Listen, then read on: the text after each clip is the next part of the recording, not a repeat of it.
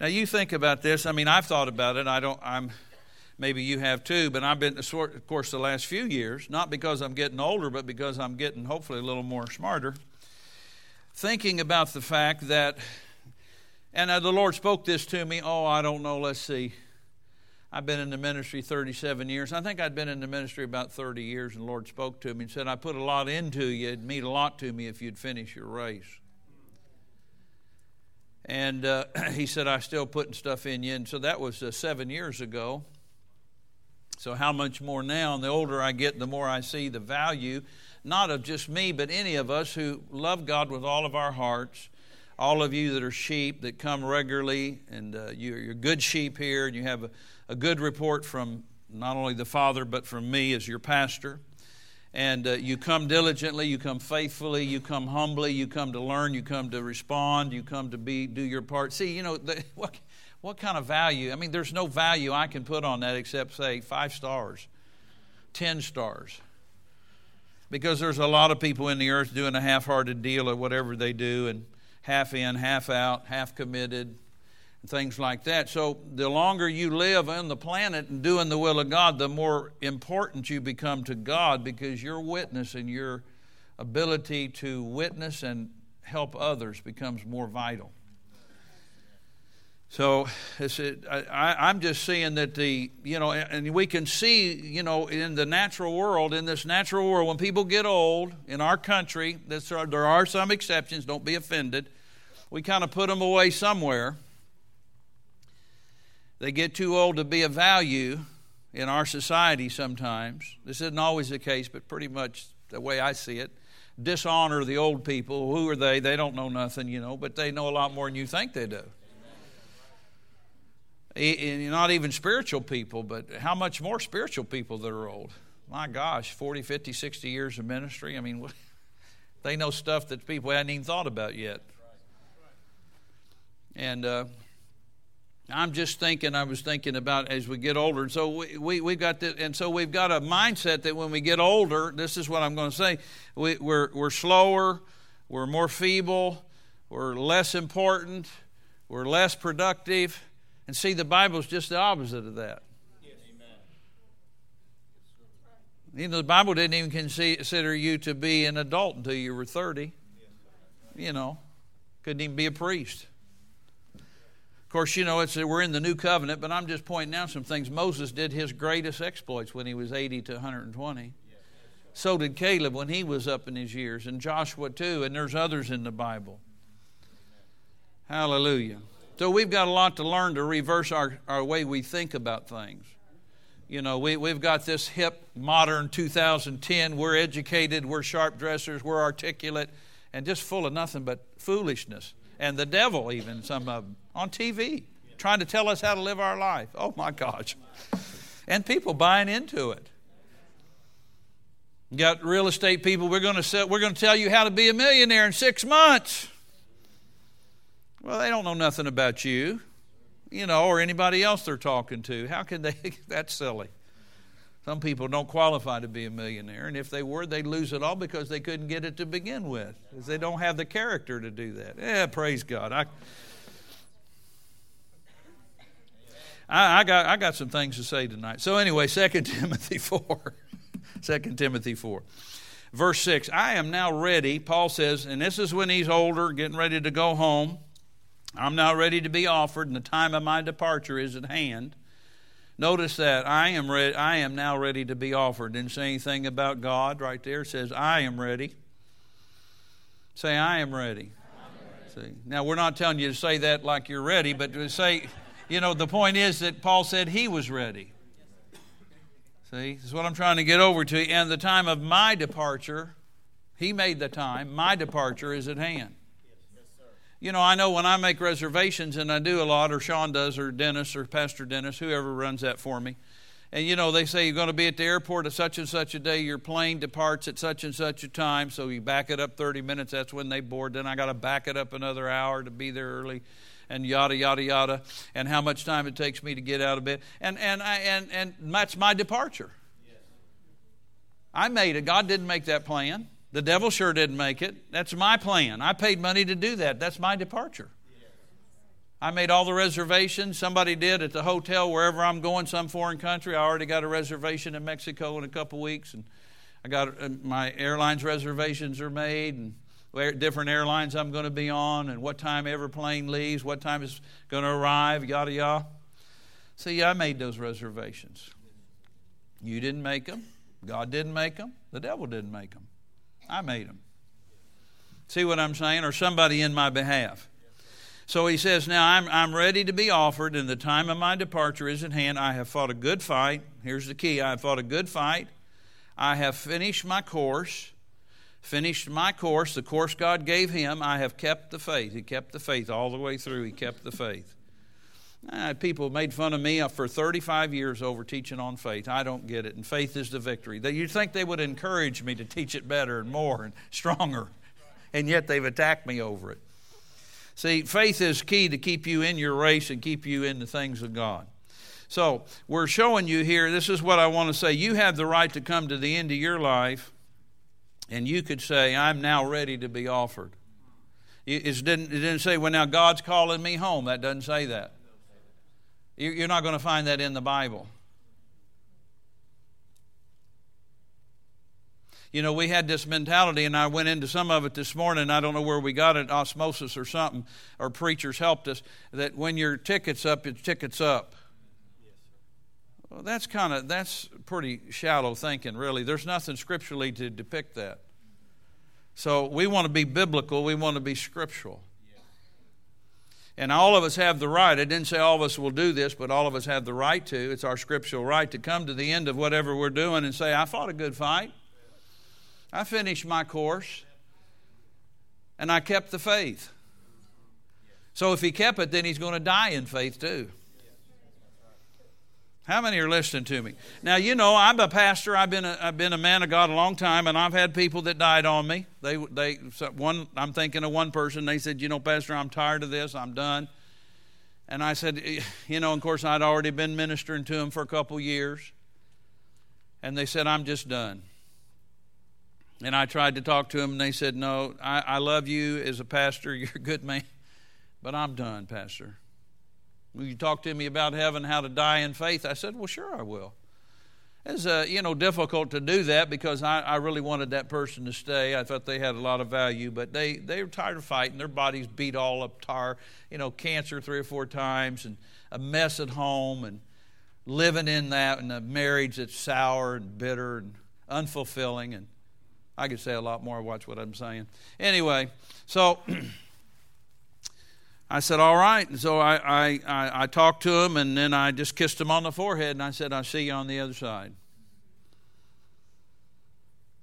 Hallelujah. Don't get sad on me. But the point is that you don't have to go that way. But see, here's what I told you this morning. If you're unhappy and you're disappointed and discouraged now, then that's going to be a deterrent from you listening to what I'm going to tell you and for you finishing your race. See, you're going to have to want to live your life. You're going to have to want to finish your course. Somehow, and it's not going to be me, but somehow the Lord and your receptiveness to Him is going to have to get on the inside of you that you want to finish His race. Not just your deal, but His deal. If you're on your deal, you may not make it another 10 years. I don't know. That's between you and you got to pay attention to me. You got to finish your course. All right. Let's go to Psalm 91. You learning anything yet? We have the right to believe, to finish our course, keep our faith, and fight a good fight. And if I fought a good fight, that would mean the other guy lost. In the natural. And we're talking about the devil here. We're not talking about fighting people. That'll get you dead quick, fighting people all the time. And things like that. But we're in Psalm 91. We'll look at verse 14 through 16 again. We read it this morning. We'll read it again. It says in verse 14, Psalm 91, 14, because He set His love upon me, therefore will I deliver him. I'll set him on high, or her, because he or she hath known my name. And I looked that up in the Hebrew and got some other translations. It really meant this person had personal revelation of God in their life. It was a personal, intimate relationship. He shall call upon me, verse 15, and I will answer him. I will be with him in trouble. We're not saying you won't have trouble. We're not saying you won't be challenged. Sometimes the devil will challenge you. You're not going to make it. You're not going to make it this time. I'm not going to let you live. Well, that's when you need to stand back up and spit in his eye and said, you better back up away from me because I'm going to roll over top of you. And you're not going to do it physically just because because you're aggressive, but you can do it through the Word of God by fighting the good fight of faith and releasing words of faith against him and for you and picking up, your faith life. How many are listening? And he says, there might be trouble, but I'll be with you and I'll deliver him. Verse 15, the latter part, I will deliver him or her and honor him. Boy, if God honors you, it don't matter what anybody else does. If God honors you, you'll be honored. With long life will I satisfy him or her and show him or her my salvation. And we said before, the word satisfy means fullness in every area. I'm repeating some things for understanding purposes. You could live a long life, but if you're not healthy and you're not mentally alert, that would not be a satisfying existence. Having somebody have to change you all the time because you can't go to the restroom, all kinds of tubes in you and stuff. We're not making fun of that. Somebody's got to do that for some people because not everybody's willing to do God's plan. Not everybody. And God's not the culprit. He's not putting anything on anybody but blessing. I came to give you life, Jesus said, and life more abundantly. But I'm just saying, you could begin to think like this. You want longevity, but you want satisfaction. You want fullness in every area of your life. Your body's healthy. The organs are working. The lubricants are in all your joints. Praise the Lord. You're in the Word, and like we just sang, you realize He took it away. He took it away. He took it away. All your sickness and pain and different things like that. And it takes time. I'm giving the benefit of the doubt. It takes you time to get that in you. If you haven't heard that, if you haven't been in a church that teaches like we do, a strong healing message, you're conflicted because you hear me teach it. You see I'm showing you from your Bible, and yet you had all this other preconceived ideas in your head about your mama and daddy and your grandma and grandpa and how they went home and how they didn't survive and they didn't make very good. And, the devil just ravaged your family perhaps. And your relatives made very unwise decisions about how they ate, and how they thought, and how they talked about other preachers, how they criticized other men and women of God and other neighbors, and the whole gambit of just being a negative. And I showed you this morning in James, God said all that boasting is evil. You start thinking you're in charge all of a sudden. You're in charge through God, but you see what I'm saying? We need to know that. So God wants to give us a long life and quality of life. Again, if you need surgery along the way, you need medication along the way, you need doctoring along the way, then get it. But don't settle that that's the way it's got to be all the rest of your life. I was telling somebody, it might have been Donna. There's a verse in the Old Testament said there was a long war between the house of Saul and the house of David. Meaning the house of the flesh, Saul, and the house of the spirit, David. And the house of Saul waxed weaker and weaker. And the house of David waxed stronger and stronger. Sometimes it takes a little time to get your mind renewed. And some people never get it. They don't take the time to get in the Bible. Oh, they come to church, but, that's it. Your Bible lays on a shelf somewhere. No, you're going to have to get in your Bible like I do and other people who are serious with long life. I've probably read that 45 times this week, that one verse right there. And looked it up again. I know what it says. I could quote it, but I looked it up again and read it out loud to myself in my kitchen. With long life, you're going to satisfy me. That was your cue right there. With long life, you will satisfy me. Let's say it together. With long life will you satisfy me. See, you got to say it. And don't just say with long life, but with long life you'll satisfy me. You're laying up somewhere in some hospital bed and having your insides ate out with some disease. That's not satisfaction. That's not wellness. That's torment. That's damnation. That's destruction. That's the devil. Getting bolder the older I get. Just buckle up your seatbelts, beloved. Go to Ephesians chapter 6. Something's happening to me, and I like it. I'm getting ready to teach on the occult, so I'm already stirred up. Next Sunday morning, get ready. But here we are in Ephesians 6, because some people say, well, that's Old Testament, and it is. Psalm 91 is Old Testament. But how much more are we in the New Covenant? It talks about long life and ways to get into long life. Hallelujah. I mean, if I wasn't motivated, I just wouldn't stay. Let me put it to you different. If you're not motivated, you probably won't stay. And if you do, it won't amount to nothing. What a deal. Just live 40 more years, never win nobody to the Lord, never have any victory in your life. I mean, what's the point? What is the point? See, no, we're motivated to serve God and get in His path that He has for our life. I've talked to you about this recently. And get strategic and get concentrated, get focused. What does God have for you to do? And nothing's forever except the Bible. There may be variations. Once you start serving Him, you may serve for 5 years in a certain capacity, and He tweaks you a little and wants you to go left a little bit and right a little bit, or whatever. Be sensitive to that. You can't just go on your own thinking unless your thinking's what He's thinking. But here, let's look at Ephesians here. This is good. Ephesians chapter 6, verse 1. Children, obey your parents in the Lord, for this is right. I love that phrase, this is right. I'm going to teach on family.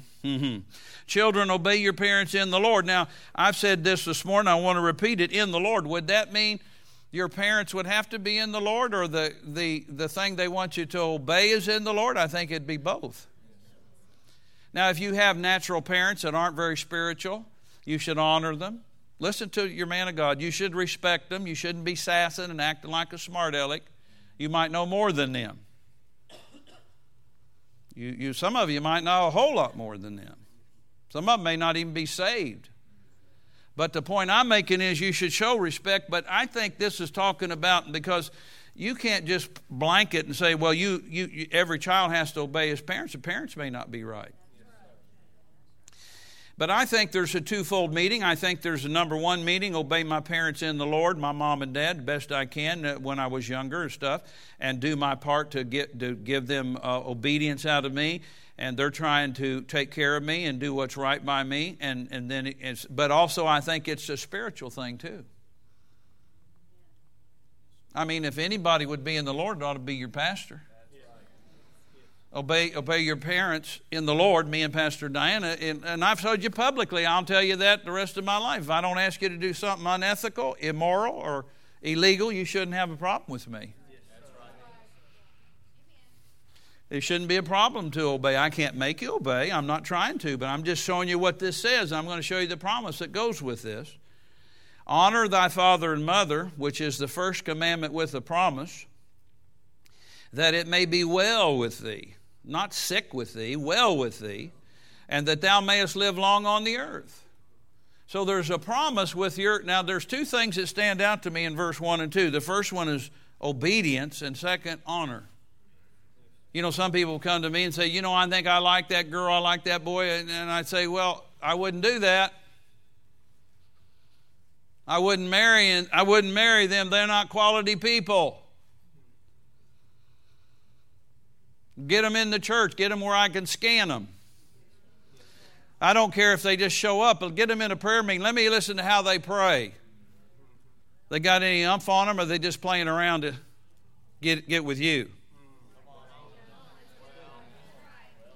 Yeah, but I love him.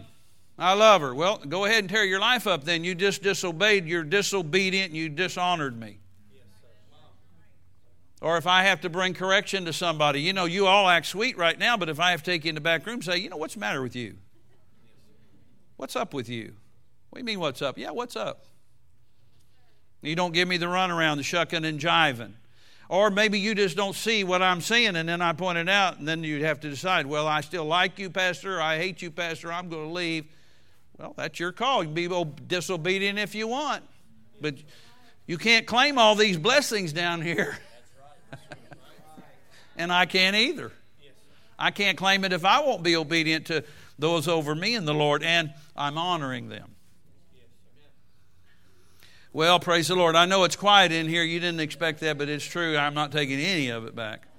All right, so here's the thing. We can see long life is associated with in part, my response to another human being.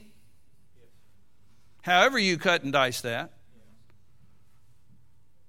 Isn't that right? Yes, sir. I mean, you know, our modern TV people now, they just, the smart alecks, the kids and everything, you know, not all of them, but a lot of them on TV just have no respect for their parents. I would have lost teeth over stuff like that. I'm not kidding you. My mom would take me down. She didn't matter how big I was as a teenager. She'd get something to help take me down if she had to.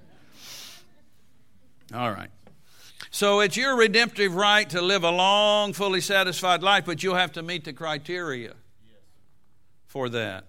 We're not judging. Don't start judging everybody else, but you've got to get your mind off of somebody that you thought you knew was really living for God and just totally got took out. Don't go there. You're not God, number one, neither am I. But I know one thing's for sure, something wasn't right. What'd this say? It would be well with you. And you could live a long life. So somebody gets hit by a train at 27 years old, loses their life. How many know that's not God? I don't know why it happened. There's 1,000 reasons, 1,000,000 reasons why probably things happen. But I know one thing, there's always a cause. And I know another thing, it's not God doing the causing. Not when it comes to destruction. Hallelujah. And we're not making fun of people that get in trouble, but I'm trying to keep you out of trouble. I want to see you run your race and finish your course and get before God someday and say, well, Father, I did everything you told me to do. Hallelujah. Well, did you make mistakes? Absolutely, you made a few. I have too. But at the same time, you won't probably be in remembrance of that. But you finished your course and you did your best as you could see it and knew it and whatever revelation you were walking in. All right, now let's go back to Psalm 90 a minute. I know I'm repeating a lot of things, but I'm doing it on purpose because I don't think people have heard this. A lot of people, you may have had some teaching. How long is long? They believe a long life. Well, how long would be long? I said, when I grew up, I don't know why I thought this. You know, when I was 17, 18, 19, 20, 25, I thought 40 was old. I thought 60 was really old. Now I'm 61. It don't seem old at all. And I found from my Bible, we used to quote this scripture. I did the same thing years ago out of Psalm 90, verse 10. That was my limit. But I found out that's not God's limit. See, you'll learn something from me right here. I'm correctable when God shows me something. Of course, people aren't even living up to this level because there's so much sin in the earth and strife in the earth and fear in the earth and sickness and disease in the earth and strife and everything. It's a wonder, people make it that long. But, we don't have to. We don't have to put up with all that if we'll get in our redemption. Hallelujah. Here it says, Psalm 90, this is, and I quote to you, I want to make it clear in the first part here before it even starts, it says the prayer of Moses. Well, I respect Moses, but he's not in my covenant. I'm in a better covenant. You've been taught well on that here. So whatever he's saying, we could have that plus. Amen. If something's better, then that would mean more. So he says in verse 10, the days of your years, or our years, are 70, that's 70, and by reason of strength they be 4 times 20, that's 80, and so forth and so on. But now what I found out in studying this out, this was Moses' prayer concerning them that were back in Numbers when God said you could take the land. This is your land. This is the promised land. We could say this is your redemptive right. And they sent out the 12 spies. You remember the story. And they came back and 10 said, we can't do it. Oh, we're like grasshoppers in their sight. We're like little bugs. They're going to stomp on us. And 2 said, we can do it. We're well able. But the 10 had the preeminence there and made the hearts of the people to melt. And they said, would to God we just died out here in the wilderness. And God already told them, whatever you say in my ears, I'll do for you. But he's not out killing people, but they pronounce their own judgment. And when you read through this psalm, you see that they just tore the tar out of their covenant. Violated things. I mean, the minute Moses left their presence, they're taking their clothes off and having a wild party. And then Aaron had the audacity to think that Moses was stupid. Well, I don't know what happened. This golden calf came out of the fire. Yeah, and I'm Santa Claus. What's the matter with you? Sometimes believers try to play me like that. I don't know what happened here. Oh, yes, you do. Don't play me for a dummy. So this was it. The ones that were 40 and below, he said that generation is going to have to die out because only Joshua and Caleb had faith to go on in. So he had to raise up. So if you were 40 more years would be 80. If you were a little younger, 70, or some didn't make it that long. One day they had a big party and I think 23,000 got wiped out. Yeah, because they just refused to obey God. What a generation. Well, that limits that to that because that was a specific thing. But let's go back to Genesis a minute, chapter 6. Now, up till Genesis 6, people lived a long time. I don't have time to go into the depth of this, but we know that, Adam lived 930 years. Methuselah lived 900 and something.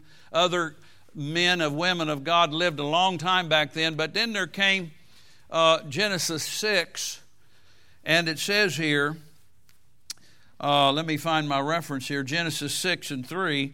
And the Lord said, my spirit shall not always strive with man, for that he is also flesh, and yet his days shall be 120 years.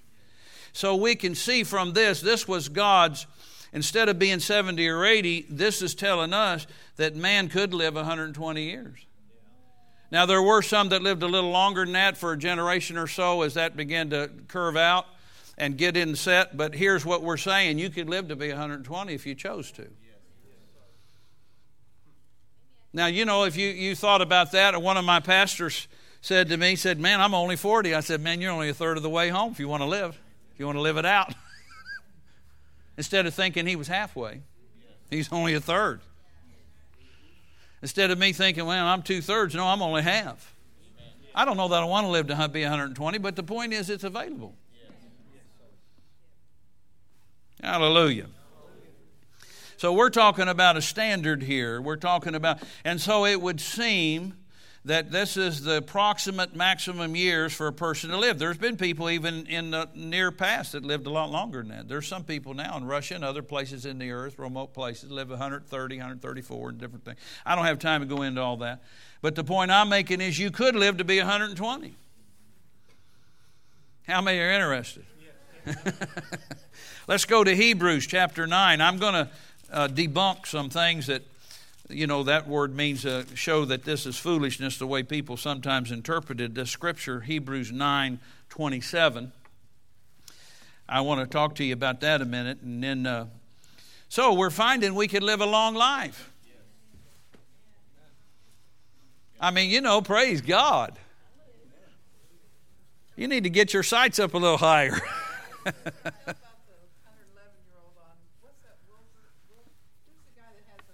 Willard Scott. Yeah, he interviews those older people I think every day. Oh, all of them are 100 and over. He interviews them on one of those morning shows, Yeah, and tells about them. They like Smucker's jelly or something. I don't know. One lady said, well, what do you attribute your long life to? 111. Well, I eat cereal every day. I just think that keeps things moving. I don't know that prolongs your life. Oh, my goodness. But she was probably just thinking currently what she did. I'll just leave that alone, okay?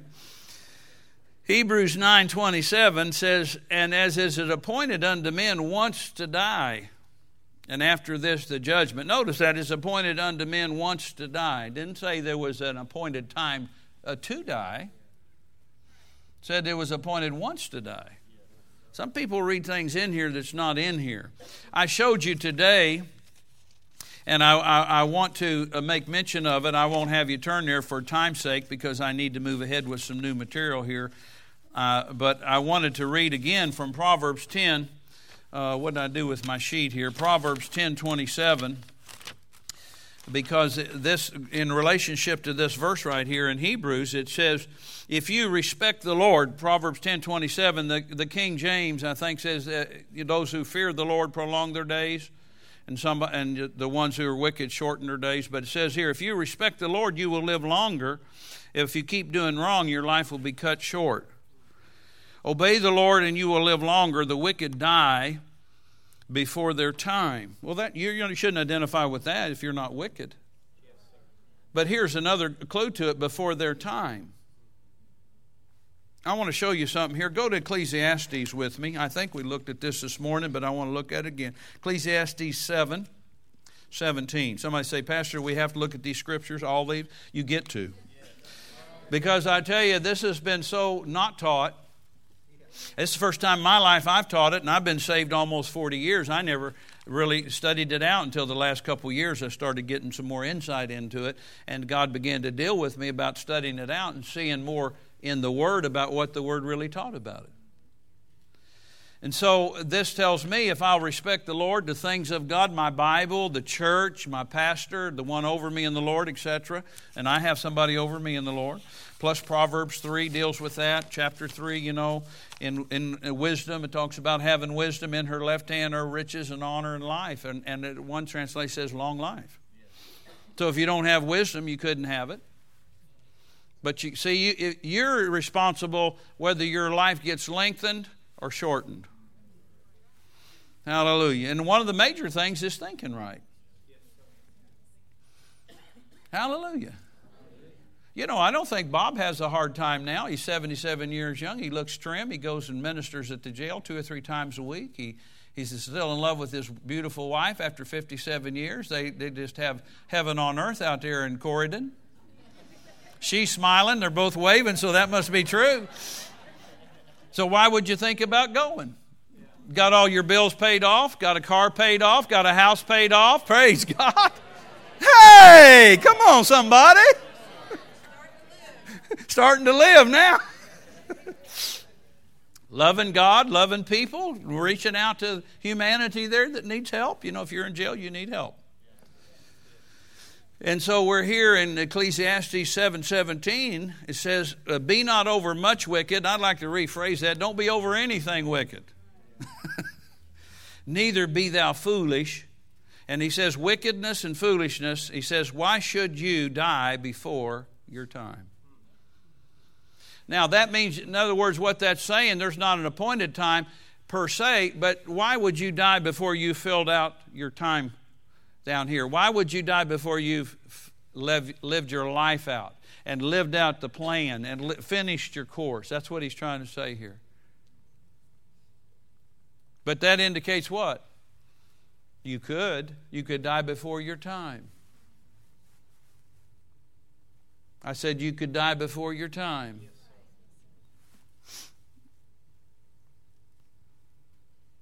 I've had the unfortunate experience sometimes of burying people that were way too young to go. But, I don't know anything about their background unless the Lord showed me. I'll be careful what I say here. But I know that sometimes there was things in the background I didn't know about. And different things that they had involved themselves in or did or their parents did or their grandparents or all kinds of different things that could have occurred. And wickedness and foolishness resulted in that. They died before their time. I said they died before their time. I don't know about you, but I want to figure all that out and move beyond that. Move beyond that. Let's go to Numbers 23. Did we look at that today? Maybe we did. Numbers 23:10. I think we may have. I'm giving you a lot of verses. I'm getting ready to get back in the New Testament here in just a minute, so hang with me a minute. And we'll get into some new material we haven't really discussed before. Numbers 23:10. And then we're going to go to Genesis 49:33 in just a minute, because it tells us about Jacob's death. In the Bible Jacob, Abraham, Isaac, and Jacob. Who can count the dust of Jacob? That means his offspring, and the number of the fourth part of Israel. Let me die the death of the righteous. So that says to me there's a right way to die righteously. Let me die the death of the righteous. Now, you've got to learn to die the death of the righteous. If you live out your life, you're going to die someday, unless the Lord comes back for us before then. But I remember they told about F.F. Bosworth, when he died, and I think T.L. Osborne went to see him, I think I got the right person. Anyway, he came in the room and he said, "Praise God, Brother Osborne, I'm going home today. I've been looking forward to this for a long time. Man, I'm going home to heaven." And that's dying the way of the righteous, isn't it? I know Brother Roberts, Oral Roberts, he was 91 or 90-something recently, and they said I don't know, maybe his son Richard or somebody, they went to get a bite to eat. I don't remember. They came back. He could have been in the hospital room. I don't remember but anyway, he was singing at the top of his lungs. And he said, "Come join me and sing these songs." Singing those songs out of those old tent meetings that he used to conduct, talking about Oral Roberts. Just singing. He said, "Well, there's Jesus. Bye-bye." Brother Kenyon was at home with his daughter, Ruth Kenyon. When he passed away, he was 90-something. And he told her the day before, he said, "I'm going home tomorrow, Ruth." "Well, Daddy," she thought maybe Daddy getting a little something. He said, "No, I'm going home tomorrow, 10 o'clock. He got up and had breakfast, went and sat in the rocker in their little room there, and she was in there with him. He said, "Well, there's Jesus. It's 10 o'clock. See you. Bye-bye." Left. That's dying the death of the righteous. No tubes everywhere hanging out. No drugs. No catheters. Oh, come on, somebody. I would think you'd get more excited about no catheters. Now, I know you think, "Pastor, you're just dreaming." Well, just let me dream on. Don't fool with me, man. I'm dreaming scripturally here. I'm trying to help you to dream a dream. I know you're too analytical, some of you, and some of you too medical. I remember I had a guy in my Bible study years ago. He was studying to be a doctor, and I was teaching faith, and after about 3 or 4 months, he said, "Man, I got to quit. I can't handle it." He said, "I found out too much about the body, and if it's just one little thing gets haywire, the whole thing starts affecting everything else." See, he was learning about the anatomy and all the physical parts and how everything needs to be tuned up exactly, humming along, I call it. And he realizing, man, just one little glitch, we got issues. And he couldn't handle that. He couldn't handle it mentally. He said, "I got to step away." I said, "Well, you won't be a good doctor if you're going to have to feel in fear all the time. You ought to step away if that's what you feel like you got to do." Well, moving right along here.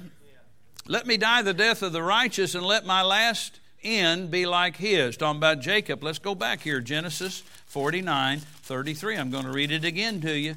You ought to study this and think about it. If you wait to think about how you're going to go until you go, you're way too late. You're way too late.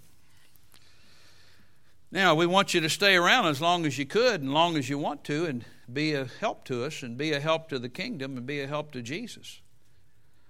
Genesis 49:33, it says, "And when Jacob had made an end of commanding his sons," or he prophesied over his sons and his grandsons, actually the preceding chapter, "he gathered up his feet into the bed and yielded up the ghost and was gathered unto his people." What a way to go. Just laying in bed, just pulled the covers up, bye-bye. I love it. Think about what we're saying. I know most people don't do that, but this is. He said, "Let me die the death of the righteous, and let me be like Jacob at his last." This is what Jacob did. He said what he needed to say. He had everything in order. Prophesied to his kids and grandkids, and said goodbye. Gathered up to his. Notice it said he yielded up the ghost. I didn't say God didn't receive him, but it didn't say God took him. He yielded up the ghost. He yielded up. She yielded up. Get your terminology straight in your head. I know most people don't believe that, but it's Bible nonetheless, and we are Bible people here. We should be. Let's go over here to Philippians. I knew you wanted me to get over there. Thank you for your encouragement. Philippians chapter 1. Let's look over here at a man named Paul, and the fact that he had a desire to depart, but he decided to stay. I'm over in Philippians chapter 1. How many know Philippians in the New Testament?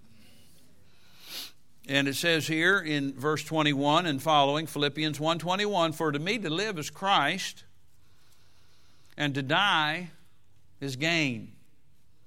I said to die is gain. Now, on our side of it, looking at somebody that went, it's not gain to me. And I've had some people that I really, really loved a lot, and they went on, and I wasn't too thrilled about it, but to them it was gain. I don't want to ever forget that.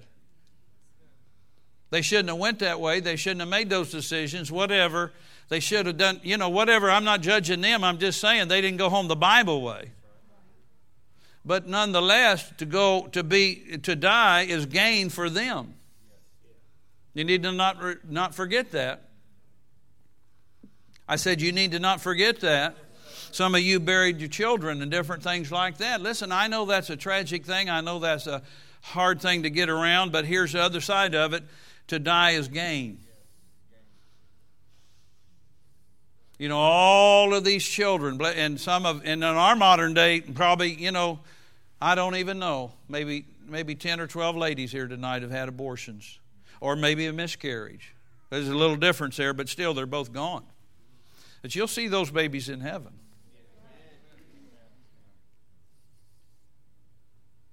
Or maybe some of you guys took somebody to get an abortion. You're going to see those children in heaven. Moving right along here, to die is gain. Now don't get depressed on me. Stay with me. We're talking about from the other side of it now. The other side of it, to die is gain. I know Donna, her son, Tony, and of course I got close to him as he was sick at the end there, quite sick, and Mom and Dad took care of him, and he and I got closer. We weren't close normally before that. I mean, he didn't dislike me, but we just didn't know each other that well. And I came, Paul, you remember, had some good talks with you and him together in the hospital and different things, and came to the home. And anyway, he got saved and got born again, and he just got weary. He just got tired of fighting. He was dealing with the major issues, and he just went on home. Well, for him, it was gain. See, don't catch on to the other side of this. No, he didn't fulfill everything God had, and that's on his side of it, but he did make it, and he did gain. Okay. And he says, verse 22, but if I live in the flesh. Isn't that an interesting statement? You can live without your flesh. But if I live in the flesh, this is the fruit of my labor, yet what I want I choose not, for I'm in a strait between two, having a desire to depart and to be with Christ, which is far better. Now there's another far better. Far better. Hallelujah. Man, oh man, oh man, gain and far better. When you go to a funeral, remember that. I know we're emotional when we go. I'm an emotional person. I have emotions. They squirt out of me sometimes, but I don't live by them. Used to. I don't anymore. But I got them. I can be a highly emotional person. What are you saying down there? Watch what you're saying. What are you? Every time we watch the Gaithers, we think about Mimi and we get emotional. Yeah. Then we're brought right back to this issue. She's in a far better. Yeah, we were sitting there last night watching Gaithers, And nobody's saying nothing. Praise God. That gospel quartet's not my greatest thing. But anyway, I appreciate Bill Gaither's got a good heart, and he's got a good ministry. And those people blessed me last. Not every song they sing doesn't bless me, but boy, they... Oh, Sandy Patty, Larnell Harris. I've just seen Jesus. I was there with them.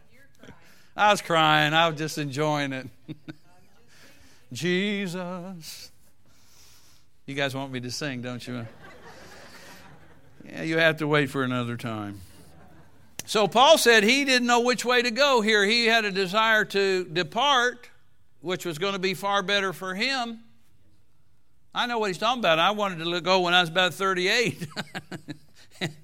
I had a lot of physical issues, and I was tired of being in pain and tired of not being able to sleep well, and 14 years of it.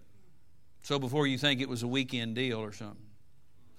And I just said, Father, I'm tired of this. I think I'm going to come on home. And then, of course, I started thinking about it. And I read these scriptures.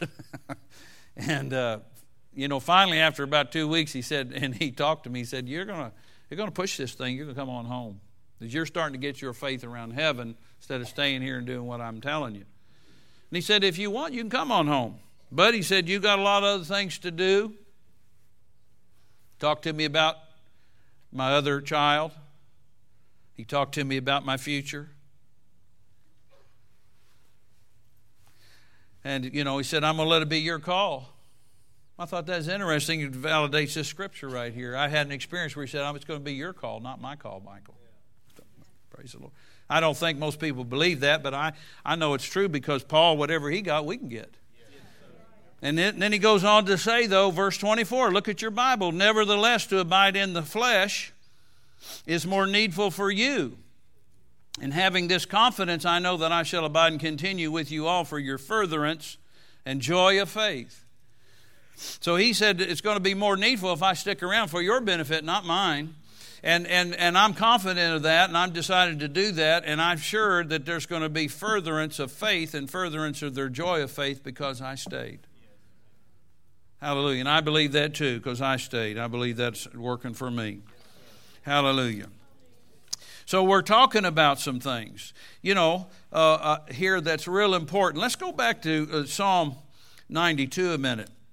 Give me just a few more minutes, and I'm going to let you go. But, you won't see this on CNN tonight.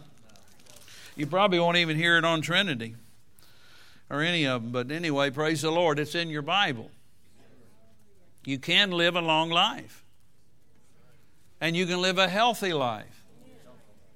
I'm going to show you some keys here. This last section is on the keys to living a long life. And there's some real keys here that go along with it. Psalm 92, verse 13. If I don't find that passage, let me show you one of the keys. Those that be planted in the house of the Lord, what would that be? The church, shall flourish. We could say this, those that won't be planted in the local church will not flourish. I didn't say attend. I didn't say give an offering. I said those that are planted. Like bushes and shrubs and flowers and trees and things. We got some nursery people here that own some sort of a landscape type of thing. And they could tell you just transplant things enough, you're going to tear the root system up. It's not going to stick anywhere. Not going to produce any good fruit. You're going to kill that plant. And a lot of times that's what happens. People never get planted. They come to a church, but they never plant themselves there. See, I'm a long-term type of guy. I've been with Jesus now almost 40 years, been with her 37, been in this church 25. I'm a long-termer. Say what you want about me, but I'm a long-termer. And by the way, I never forsook anybody. I'm still doing exactly what God told me to do after 25 years. There's a lot of people came and went. A lot of people left me. A lot of people did me wrong, but that's all right. I'm still planted and I'm still flourishing. Thank you, Pastor. You're welcome. I appreciate that. I know you do, Father. I'm planted with Dr. Dufresne, 18 years now, with my spiritual father. I'm not jumping around to some new camp because I think I'm going to get promoted. I'm not running around to all the different groups trying to figure it out. God gave me one spiritual father and one alone, and God willing, I'm going to stay with him the rest of my life. I hope he lives out his life so I can follow him. Yeah, praise the Lord. Those that be planted in the house of the Lord will flourish. Look at verse 14. They shall still bring forth fruit in old age. What kind of fruit? Well, good fruit. Love, joy, peace, long-suffering, gentleness, kindness, goodness, faith, love. Fly, I'm going to curse you in a minute if you don't quit it. You better run for your life. They shall still bring forth fruit in old age. You'll never have any more children if you fool with me. They'll still be fat and flourishing. What does that mean? Fat's not the belt size coming up or dress size going up. Fat means filled with oil in the Hebrew. You'll still be anointed with plenty of anointing on your life when you get older. In fact, more so than ever before, because God could trust you. You'll be fat and flourishing to show that the Lord is upright and he is my rock and there's no unrighteousness in him. I remember Dr. Summerall, I don't know, he was probably in his 80s, and he was crossing the road, and they didn't think he was crossing quite as fast as he should have. They rolled the window down, beeped the horn, and said, "Get out of the way, old man." He said, "I'm not an old man." And he wasn't. Dr. Dufresne told me a story. He was with him somewhere on the mission field, and somebody was trying to help him up the steps. You know, he was coming up some steps like this. Some younger guys tried to, get away from me, I'm not an old man. Now, you know, you can think what you want to think. I'm not being judgmental, but I watch people, and I tell you what, there's the saddest group of humanity I think I've ever seen anymore, everywhere I go. They're limping, they're getting out of their car. Now, if somebody's got something wrong with them, I understand that, but I'm talking about learn to stand up straight, learn to walk like you mean it. Learn to talk like you mean it. Learn to live like you mean it. You know, quit giving in to stuff. Yeah, giving in to, well, you know, I'm just not as spry as I used to be. Keep talking like that. You're losing all your abilities. Because you can have what you say. To show that the Lord is upright, He is my rock, and there's no unrighteousness in Him. Hallelujah. Let me see where I'm at here. I got a lot of stuff here. Keys to Bible longevity, knowledge of God's will in this area. You're going to have to know it's God's will for you to live a long time. And then you're going to have to be planted in the house of the Lord. Now here's something else. Go to 2 Peter over here. 2 Peter a minute. Chapter 1. Let me show you something here.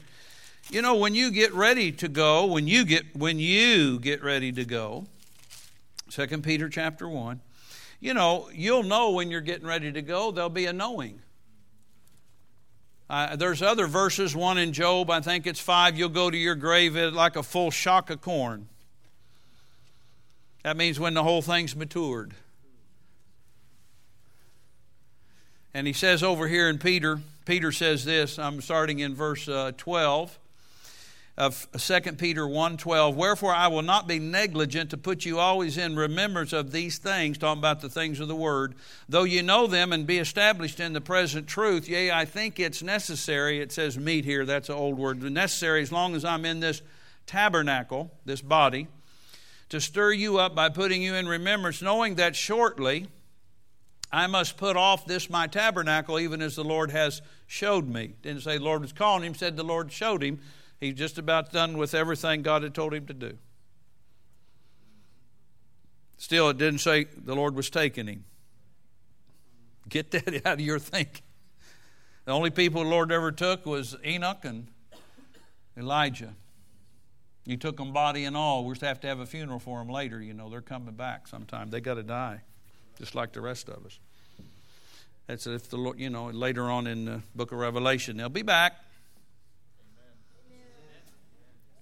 But momentarily they got took up. So anyway, praise the Lord.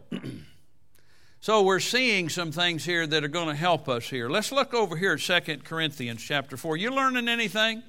This is really the meat and taters of the whole thing, what I'm getting into now, to you to get thinking right. Because we need to see some things here about what we can live out, and what God is trying to help us to see some keys here to longevity. 2 Corinthians, where did my reference go? I had it a minute ago. 2 Corinthians 4, verse 7 and following. I'd like you to see this here. It says, we have this treasure. We have a treasure in earthen vessels. That's our bodies. We have a treasure in an earthen vessel. That's our body. We have, of course, we've been born again. We, the believers, have a treasure in an earthen vessel, that the excellency of the power, I love that word, may be of God and not of us. So we have power, and it doesn't originate with us, but it is of God, but it's in us. Say, the power of God's in me. Now notice what he goes on to say, at least you don't get this fully. Watch this. We are troubled on every side, yet not distressed. Quit talking about the trouble. Realize there'll be some challenges to things, but don't be distressed about it. Let me read on here. We are perplexed, but not in despair. You know, I don't know everything about everything. I don't even know everything about faith yet, but I know something. But even though I'm perplexed about some things, I'm not distressed. I'm not depressed. It says we're perplexed, but not in despair. Maybe you don't know some things, how to work it out, but just stay in faith and God will work it out. Here, verse 9, persecuted, but not forsaken. I'm so thankful. Not to be persecuted, but to not be forsaken. If you think you're going to live by faith and live out the Scriptures like we teach and like what the Bible really reveals and not get persecuted, you are sadly mistaken, my friend. People don't want to be challenged to live like this. They just want to live in any kind of mediocre type of existence. Just give in to everything. And, here's the attitude in our modern day. Some of you might feel like that. Now, well, I just need a hug, Pastor. Even if I gave you a hug, it ain't going to help you. You want to line up, I'll hug y'all and come by here tonight if you want. Side hugs for the ladies, but that's all you're getting. No, you don't need a hug. You need to grow up. You need to fight the good fight of faith. That's why you got a wife and a husband. If you need a hug, go to them. That's why you have babies, hug them. No, I'm talking serious to you. That's why, our modern society, just whatever. I just need a hug. You don't need a hug. You need faith. You need to learn to talk right, live clean, deal with the devil, spit in his eye, resist him. He comes in ever so subtle and deceptive, tell you can't, you'll never, it's not going to work for you. He's a liar. Don't believe him. Persecuted but not forsaken. I can remember people persecuting me, lying about me, malicious people. I'm sitting in my home at times, feeling bad about the whole thing, then feeling mad about it and everything, and yet just got over the whole thing. Just forgave everybody of everything. God's still working in my life. I was persecuted, but I wasn't forsaken. And proved out I was right after all. Like Joseph. Cast down, but not destroyed. Sometimes it looks like, all of a sudden your head's where your feet used to be. Now, you don't need to owe up to that, but some of you felt like that. What happened here? Well, if we're being more sensitive to the Holy Ghost and praying better, and I'm going to talk about that Tuesday, things wouldn't creep up on us normally, but even if something did come up and we weren't aware that was happening, we got cast down, but we're not destroyed. I said, we're not destroyed. Yeah.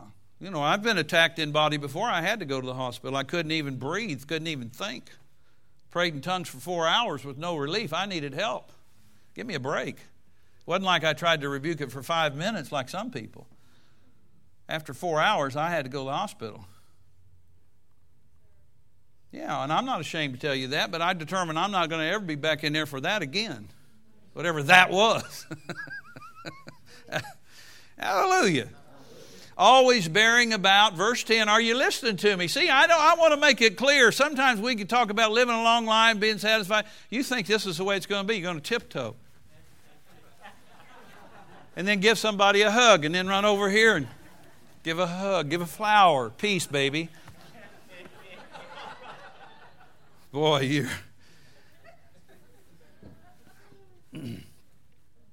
you've been watching too much Oprah. Montel and all the rest of them on there. Crazy people acting. No, it says here, we're always bearing about, verse 10, in the body the dying of the Lord Jesus, that the life, of Jesus might be made manifest in our bodies.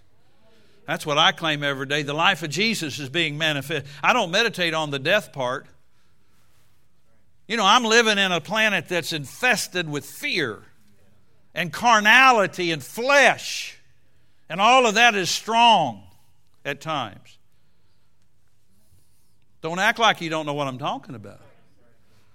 Yeah. But I just say, Father, the life of Jesus is flowing in me. The power of God's working in me. The anointing of God's working in me. And center up on all of that. For we which live are always delivered unto death. Verse 11, for Jesus' sake, that the life of Jesus might be made manifest in our mortal flesh. That's the one I've got on now. That's the one you're wearing now. That's your mortal flesh. This is mortal, baby. Someday you'll put on immortality. The Bible says if this building is torn down, or I like to say it my way, if you just vacate it because you're done with it, devil didn't force you out. You just decide, I'm done. I'm done. Good night. Bye. And you leave.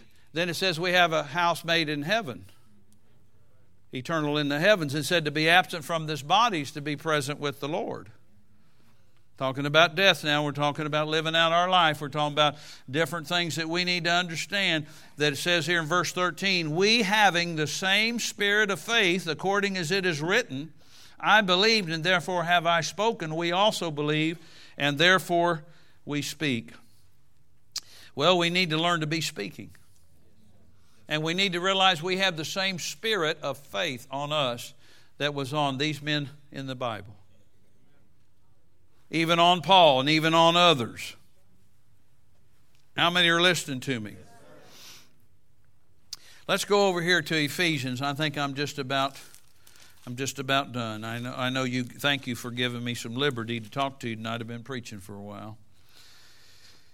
There's more, but I think that's about all I can get out tonight that I need to talk about, and this will be our last session on that. You might want to get these CDs if you're interested. I'll tell you something else, and we talked about it this morning a little. You're going to have to forgive people. Doesn't matter what they did to you. Maybe they made your life difficult, and people tried to sometimes, or maybe they did make it difficult. That's all right. Just forgive them. I said just forgive them. Maybe somebody abused you. Maybe somebody did something to you they should not have done. They should not have said. They should have not behaved like that. Just forgive them. Because unforgiveness will keep you in bondage, and that'll allow the devil to work in your life. You remember Peter said, I'm in Ephesians, but Ephesians 4, I'm going to read something, but I think it's Matthew 18 when Peter said to Jesus, well, how often does my brother come to me? Do I got to forgive him? How about 7? That ought to take care of it. How about 7? He said 70 times 7, Peter, in a day. That's 490 times. So if somebody does something against you 490 times in a day and keeps coming back and saying, I'm sorry, forgive me, you're supposed to forgive them. And I got a good quote. Repeat it. Forgiveness does not deny the severity of the offense. Forgiveness does not deny the severity of the. In other words, somebody could have done something very severe against you, and by your forgiveness, you're not saying it wasn't severe. You're not saying it didn't hurt. You're not saying it didn't happen. But you're being a bigger person by releasing forgiveness into that situation instead of taking the bitterness and the hatred and the anger and the animosity and the revenge. And I'm going to get them back and, type of attitude. How many know that's just not good? We read out of Genesis 50 this morning. I'm in Ephesians, but we read out of that word Joseph. I read that at the kitchen table this week and wept. Now, I've read it before, but it never made me weep. How that his brothers, when the dad had died, they realized, man, we're at Joseph's discretion, and we treated him terribly. We sold him to a slave group coming through the country. And they took him, put him on a slave auction there down in Egypt. He had to go to another country, another language, another culture. He was treated as a slave, then eventually got to Potiphar's house, and Potiphar saw the significance in him, that everything he did prospered, and was smart enough. He had some wisdom about Potiphar did to promote him in his own house. He didn't have a very good wife. She was wanting to be with this young Joseph guy. And when he wouldn't do that, she accused him of something he didn't do sexually, and he went to prison for that. Then he got in there and interpreted the dreams of the baker and the candlestick maker, whoever, whatever they were. Maybe that's a nursery rhyme, but you know what I mean. Whoever, whatever. Pretty accurate. And he said, remember me when you get out, tell Pharaoh. But they didn't tell Pharaoh. Not then, and he spent more time in prison. And then, the man was abused through his whole life, and yet at the end, his brothers came and said to him, forgive us this wrong. We were evil the way we treated you. Please forgive us. And he said, I'm going to nourish you and your children. What? I read that, I just thought, man, what? No wonder he was a man that was highly exalted of God. I'm going to take care of you, in other words. And not only that, I'm going to take care of your children.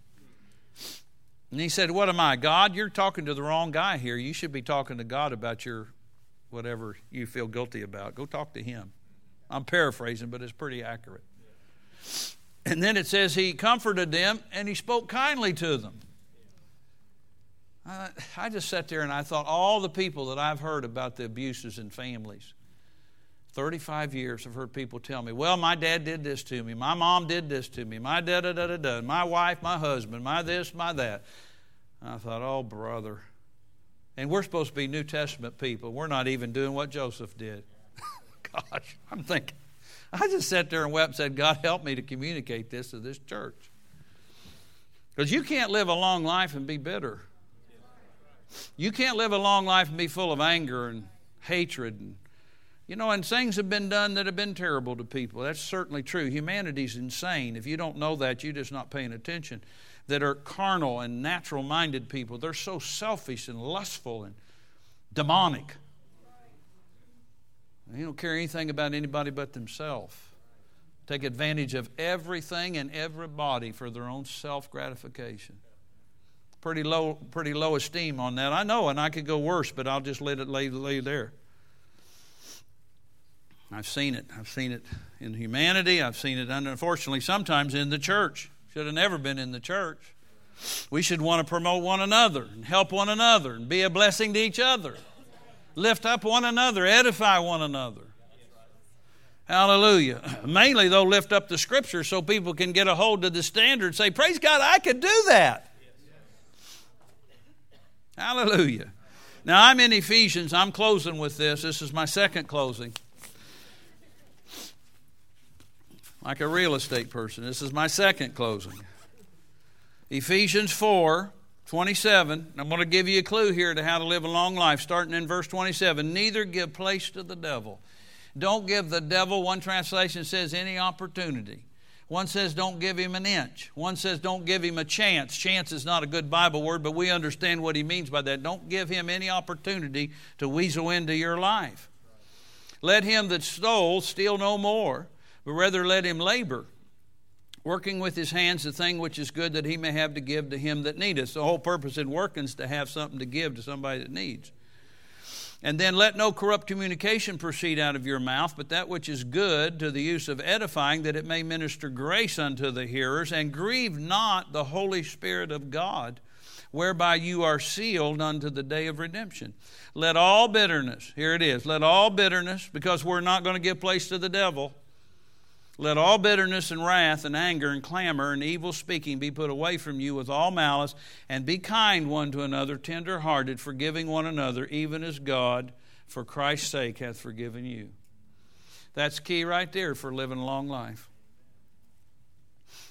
Just get rid of all the whatevers. Yeah, but I worked down there 15 years and they just got rid of me and didn't give me anything. Well, that's all right. Were you a good worker? Yeah, well then be quiet. You did your part. What's the problem? Amen. Quit bringing up stuff all the time and just learn that God wants you to live a long life. A healthy life, a sound life, a strong life, a healed life. Say, I'm going to forgive everybody of everything. By my faith, I release them now. Yeah, praise God. That's right. Release them, release them, release them. Let's release them. Release them. Just release them. I've thought about it, in the past, and things will hang on you. You don't realize what's hanging on you. I know my dad left before I was born, whatever. He wasn't interested in having babies. He knew how to produce them. That's about it. And I didn't think that bothered me. And I got up about 30 years old and I had a pastor deal with me one time in a prayer line. And he said to me, I think you got some issues with your dad. And I said, I do not. I was very defensive. Yeah, I was real defensive. I thought I'm a big boy. I've dealt with all that and everything, And I got back to my room, started praying, and the Lord started dealing with me. He said, yeah, you got some issues. You're mad about it because you were rejected. See, you were rejected. How do you slice and dice that? You were rejected by your own father. I don't want you. And when I did get in his life later, I never had time. He's running around doing whatever he did. I'm not trying to dishonor my father. I've got to watch what I say here as a balance. But I'm just talking about how that affected me. And I finally dealt with it. I put it to bed. I put it away. I put it to sleep. I said, no, I forgive.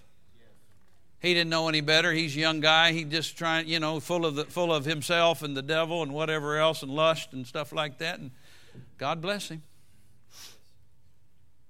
Tried to talk to him about Jesus. He cussed me out.